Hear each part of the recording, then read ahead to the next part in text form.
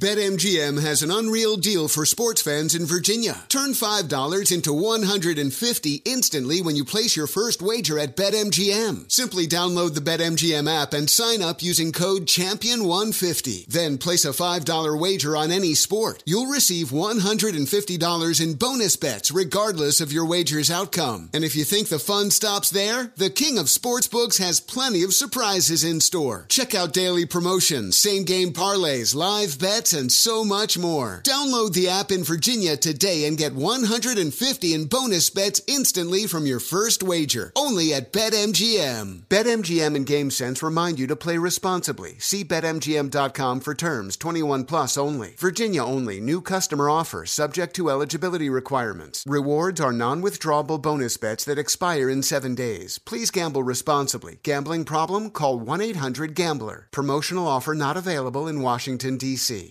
This is Tracy V. Wilson from Stuff You Missed in History class. The national sales event is on at your Toyota dealer, making now the perfect time to get a great deal on a dependable new car. Like a legendary Camry built for performance and available with all-wheel drive, you can count on your new Camry to get anywhere you need to go. Or check out an affordable and reliable Corolla with a trim for every lifestyle. From the hip sedan to the sporty hatchback, there's a Corolla built just for you. Check out more national sales event deals when you visit buyatoyota.com. Toyota, let's go places.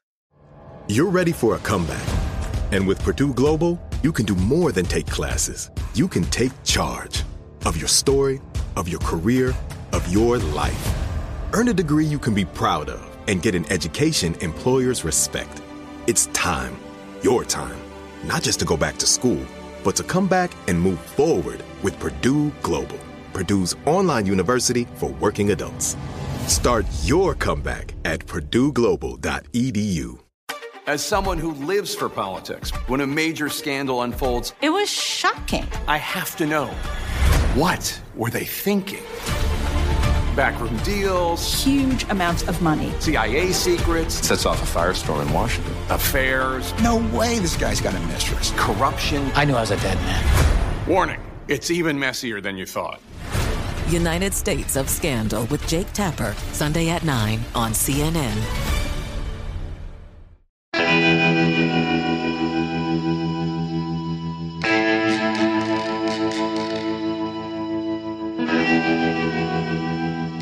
And we continue here on Our American Stories.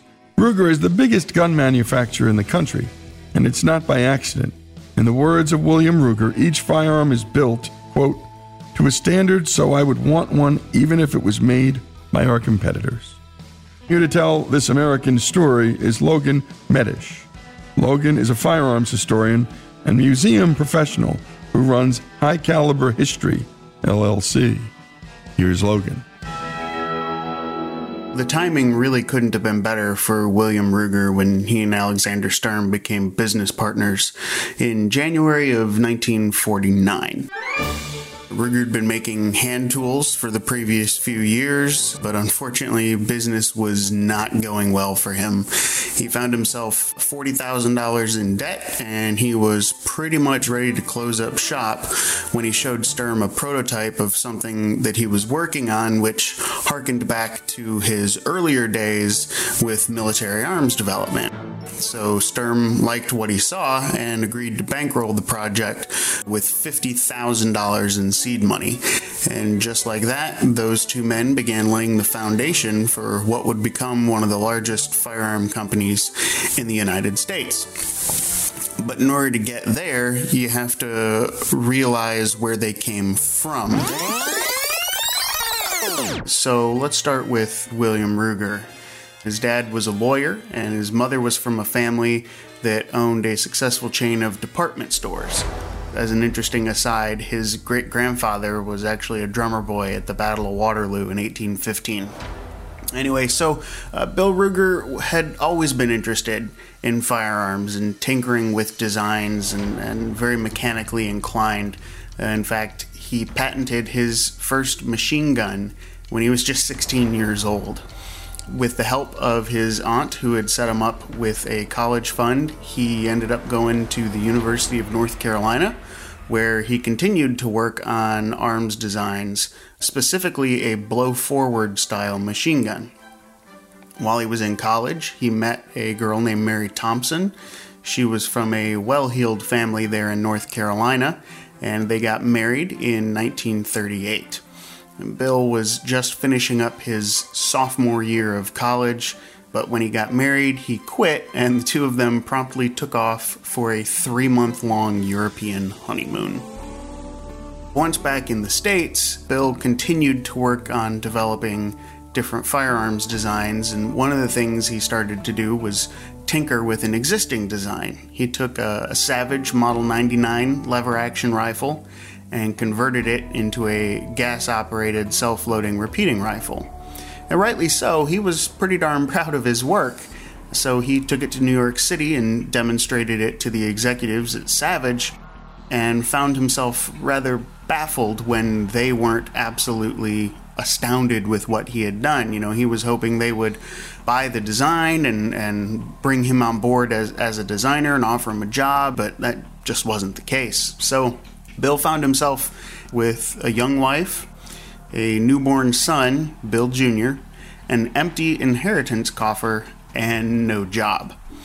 So he went back down to North Carolina, and as luck would have it, he ended up getting a telegram that offered him a job at Springfield Armory in Springfield, Massachusetts for $32.50 a week. And it was really not something he was in a position to pass up, so he took the job.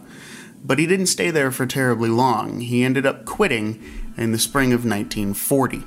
He quit because he didn't want to end up like John Garand, who he felt was treated like a mechanical toy and was paid what he felt to be a mediocre salary for all of his contributions.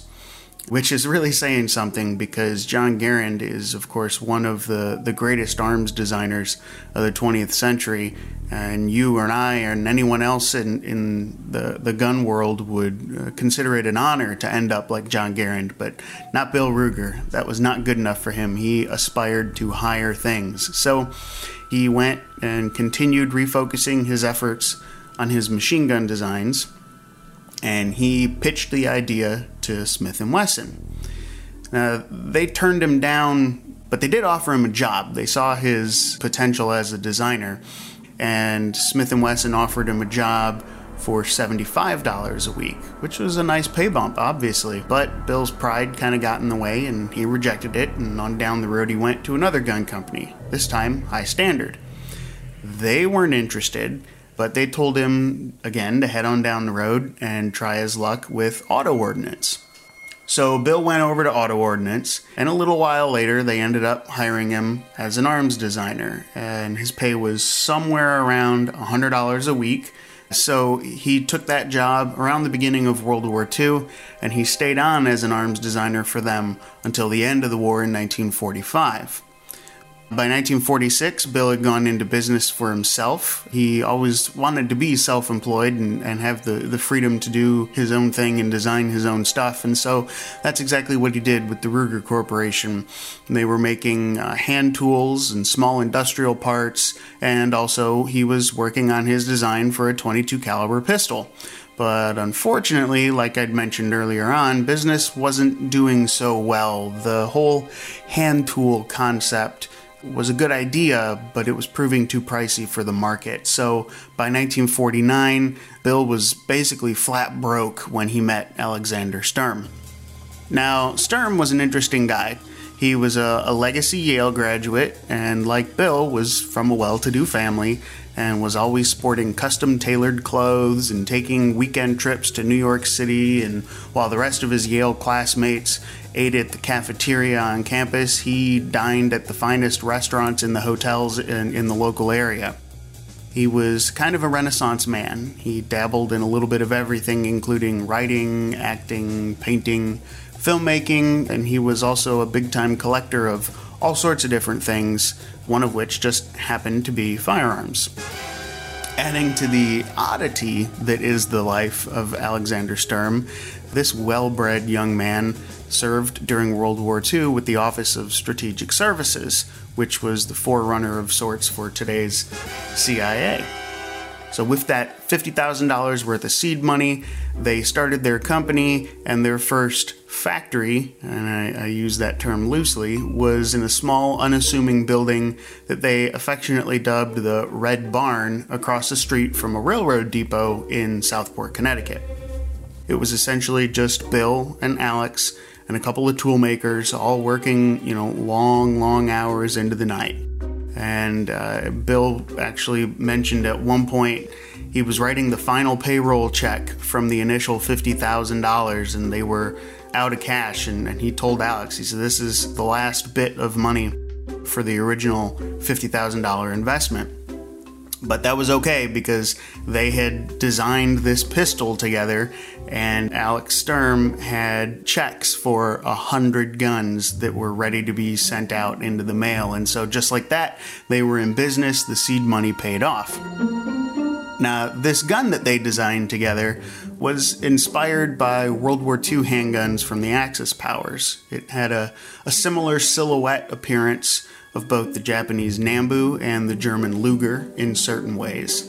The ergonomics of those guns were tweaked a little bit to create what would become known as the Ruger Standard, and the gun would go on to be lauded by shooters for generations as being well-balanced, easy to hold, and easy to shoot. Unfortunately, the gun is a bit of a Rubik's Cube in design when it comes to putting the gun back together. And when we come back, we'll continue with the story of Ruger, the great American company. And my goodness, how it got started is like how so many companies got started. On the cheap and almost out of business from the beginning. More of the story of Ruger, the great American gun company, after these messages. This is Our American Stories.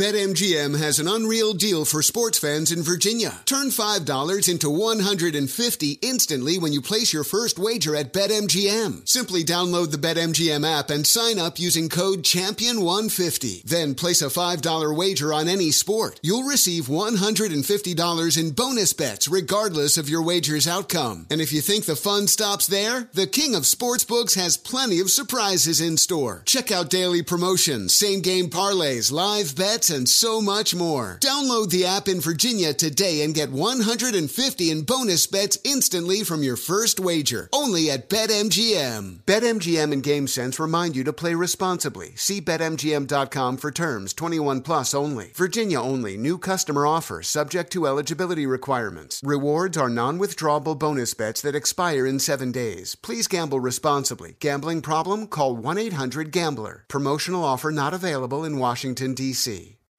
Martha Stewart, the original influencer. When I think about anything, I think about the way that she did it first. The media mogul. 5 to 6 years ahead, she saw what was coming. The prisoner.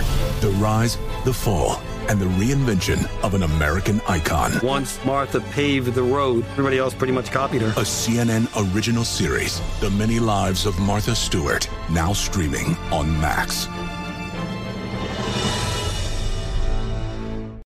Hey, this is John Ridley. And this is Matt Carey, documentary editor at Deadline. And welcome to Doc Talk. John, we've got a hard-hitting episode today. A lot of controversy. Well, maybe we should put the word controversy in quotes in the documentary field about the nominees for Best Documentary Feature. We're going to get into that with some amazing panelists. You get a shot, but the individuals behind every one of those images, they're complicated and they are human. This has been Doc Talk. Thank you. Great conversation. Thank you.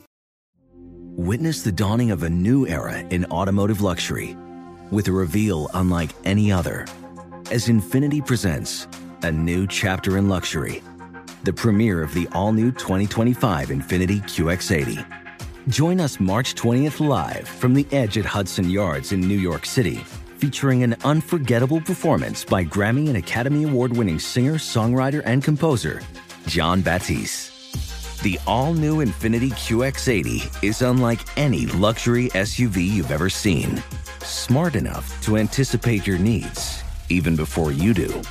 Every line, curve, and detail was thoughtfully crafted so everything for every passenger feels just right. Don't miss it. Mark your calendars and be the first to see it March 20th at 7 p.m. Eastern, only on iHeartRadio's YouTube channel. Save the date at new-QX80.com. 2025 QX80 coming this summer.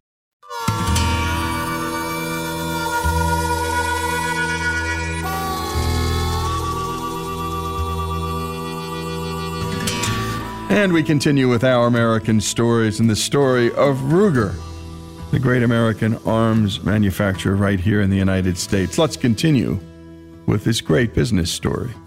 There's a joke in the gun community that God came to Bill Ruger in a dream and showed him the design for the Ruger Standard pistol, but unfortunately Bill woke up before God could tell him how to put it back together. Anyway, when the gun was first put into production and they were working on things, they had a total of 8 barreled pistol receivers that they had made as test guns for this new design. And serial number 3 of these guns was actually the first one to leave the factory. Serial numbers 1 and 2 were retained internally for further study. By February of 1950, Sturm Ruger & Company had a back order of an astounding 5,000 units and a production capacity of just 900 guns a month. By summer of the same year, the backlog had grown to 9,000 units, and their production capacity had picked up a little bit, but they were still only able to make 1,000 guns a month. That backlog is a testament to that little gun's rugged design and its ease of use and its affordability. Finally, there was a .22 caliber pistol on the market that anyone could afford to own and that was easy enough for anyone to learn how to shoot with this gun. Within a year, that little startup company from Connecticut had gained traction and continued to advance at a rapid pace. But Alex Sturm contracted viral hepatitis and died very unexpectedly in November of 1951. He was just 28 years old. The company's heraldic eagle logo that today is instantly recognizable as Ruger, that eagle was actually designed by Alex Sturm, and so, paying homage to his fallen business partner, Bill Ruger changed the color of the eagle in the logo from red to black.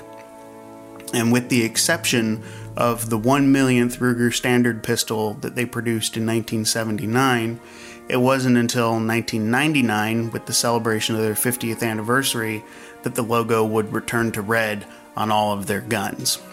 So even though they had the tremendous setback of Alex Sturm passing away unexpectedly at a very young age, Bill Ruger was a shrewd businessman, and he didn't want to rest on their laurels and be seen as a one-trick pony, so he knew that they were going to have to diversify their offerings beyond that .22 caliber pistol. Given the popularity of westerns and cowboy six guns in the 1950s, the Ruger Company introduced their first single-action revolver in 1953. The revolver was an instant success, and the company introduced the Single Six, the Black Hawk, and the Bearcat, all of which were single-action revolvers, all by the end of that decade, and each one of them was a hit. Next up, rifles. So the Deerstalker, the 1022, the number 1, the Model 77, and so on were all added to the lineup in the 1960s. And due to the brand's success and popularity, the company became publicly traded for the first time in 1969. Now, it would go on to be listed on the New York Stock Exchange in 1990, but today it remains the only American arms manufacturer that is publicly traded as a standalone entity and not grouped into a larger parent organization. So they're flying high by the end of 1969. They've been in business 20 years, and now it's time for a flop. But it wasn't a gun. Bill Ruger collected high-end antique automobiles, and so in that vein, he designed what was known as the Ruger Sports Tourer, which was a car based on the Bentley, and it had an estimated retail price of $12,000 to $13,000. Bill read the market wrong with the car, and that was kind of a rare occurrence for him. He usually was a keen eye and knew what people wanted, but they did not want this car. So they'd only made 2 of them when they turned their focus back to making guns. Unfortunately, they'd already spent 8 years and $400,000 developing a car that never made it to production. Nonetheless, when they turned their attention back to guns, they did well in the 70s. By 1979, which was the company's 30th anniversary, 4 of the models they offered had already sold 1 million units each, and they finished up their 30th anniversary with sales totaling $68.8 million and a profit of $7.9 million, which was up like 14% over the previous year alone. So by 1989, and at this point in American history, the idea of a so-called assault weapons ban was really picking up steam. And so Bill Ruger wrote a letter to every member of Congress, and he told them that they should limit magazine capacity instead of trying to ban these so-called assault weapons. Taking it a step further, in a couple more years, he would sit down with NBC in 1992, and in that interview he was quoted as saying that no honest man needs more than 10 rounds in any gun. And backlash against Bill and the company was swift. Gun owners as a whole have very long memories, and there are still some people to this day that will not own a Ruger firearm because of what Bill said. Fortunately for them, they make a good product, and there were enough people who still rallied around the brand, and they found themselves in 1999 celebrating their 50th anniversary. And by that point in time, they had really cemented their place both in firearms history and in American history. Quite literally tens of millions of gun owners had Ruger firearms in the field hunting, sitting in their home gun safes, out on the range with their kids, sitting in the gun rack in their trucks. Ruger firearms were everywhere.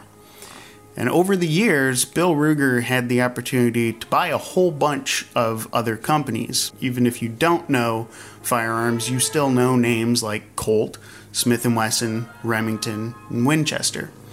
He had the opportunity to buy all of those companies and didn't. And it wasn't just gun companies. Beyond that, he had the opportunity to buy both Maserati, the sports car company, and Harley-Davidson, the iconic motorcycle company. Instead, he chose to focus on his guns. By 2000, Bill was 84 years old, and he decided it was finally time to retire. Now, retirement was kind of an odd thing for Bill. In 1992, he did an interview with Forbes magazine when he told him that he could never retire because he'd never done a day's work in his life. So how can you retire if you've never worked? Nonetheless, he did retire, and his son took over as chairman and CEO of the company. Bill had also said around that same time that if you rest, you rust. And so that's why he tried to keep so active. And unfortunately, retirement meant rest, and it meant rust. So Bill Ruger died in 2002, having spent 53 years involved in the operations of the company that he helped found. And his son, Bill Ruger Jr., passed away in 2018 after working for his father's company for 42 years. He retired in 2006, and so even though there's been no direct Ruger descendant running the company in more than a decade, they are definitely one of the big players on the block in terms of American firearms. The Ruger Standard pistol that they initially created back in 1949 lives on today in a variant known as the Mark IV. And like the previous 3 versions, it maintains all of the classic appeal and lines of the Standard, but it just kind of updates the platform for today's market. Most importantly, however, it solves the difficulty of takedown and reassembly. So now that Bill Ruger is spending all of his time up above with God, he was finally able to have God show him how to put the pistol back together. And so now that the Mark IV has ironed out all the kinks in the design, the gun can remain at the forefront as an incredibly popular gun for people to learn how to shoot on, both young and old, beginner and seasoned pros alike. The humble startup that consisted of just a few guys in a red barn now has more than 1,800 employees. They're still headquartered in Connecticut, but now they've got 5 factories throughout the country. Alexander Sturm's $50,000 investment really paid off. The company today is worth $940 million. And given their success, I think it's safe to say that Mr. Sturm and Mr. Ruger would have big smiles on their faces if they could see where their company is at today. And a very special thanks to Logan Medish. Logan is a firearms historian and museum professional who runs High Caliber History, LLC. And my goodness, what a story. 1,800 employees off a $50,000 loan. Two guys just, never working a minute in their lives, they probably felt. And so many people who work for themselves, that's why they do it. Because they have something special they want to do. And my goodness, anyone who owns weapons, who loves firearms, and responsible firearm ownership is a big deal. But he testified and went public on magazine capacity. My goodness, that took a lot of courage to do. And he did it. Ruger, the great American gun manufacturer. Their story here on Our American Stories.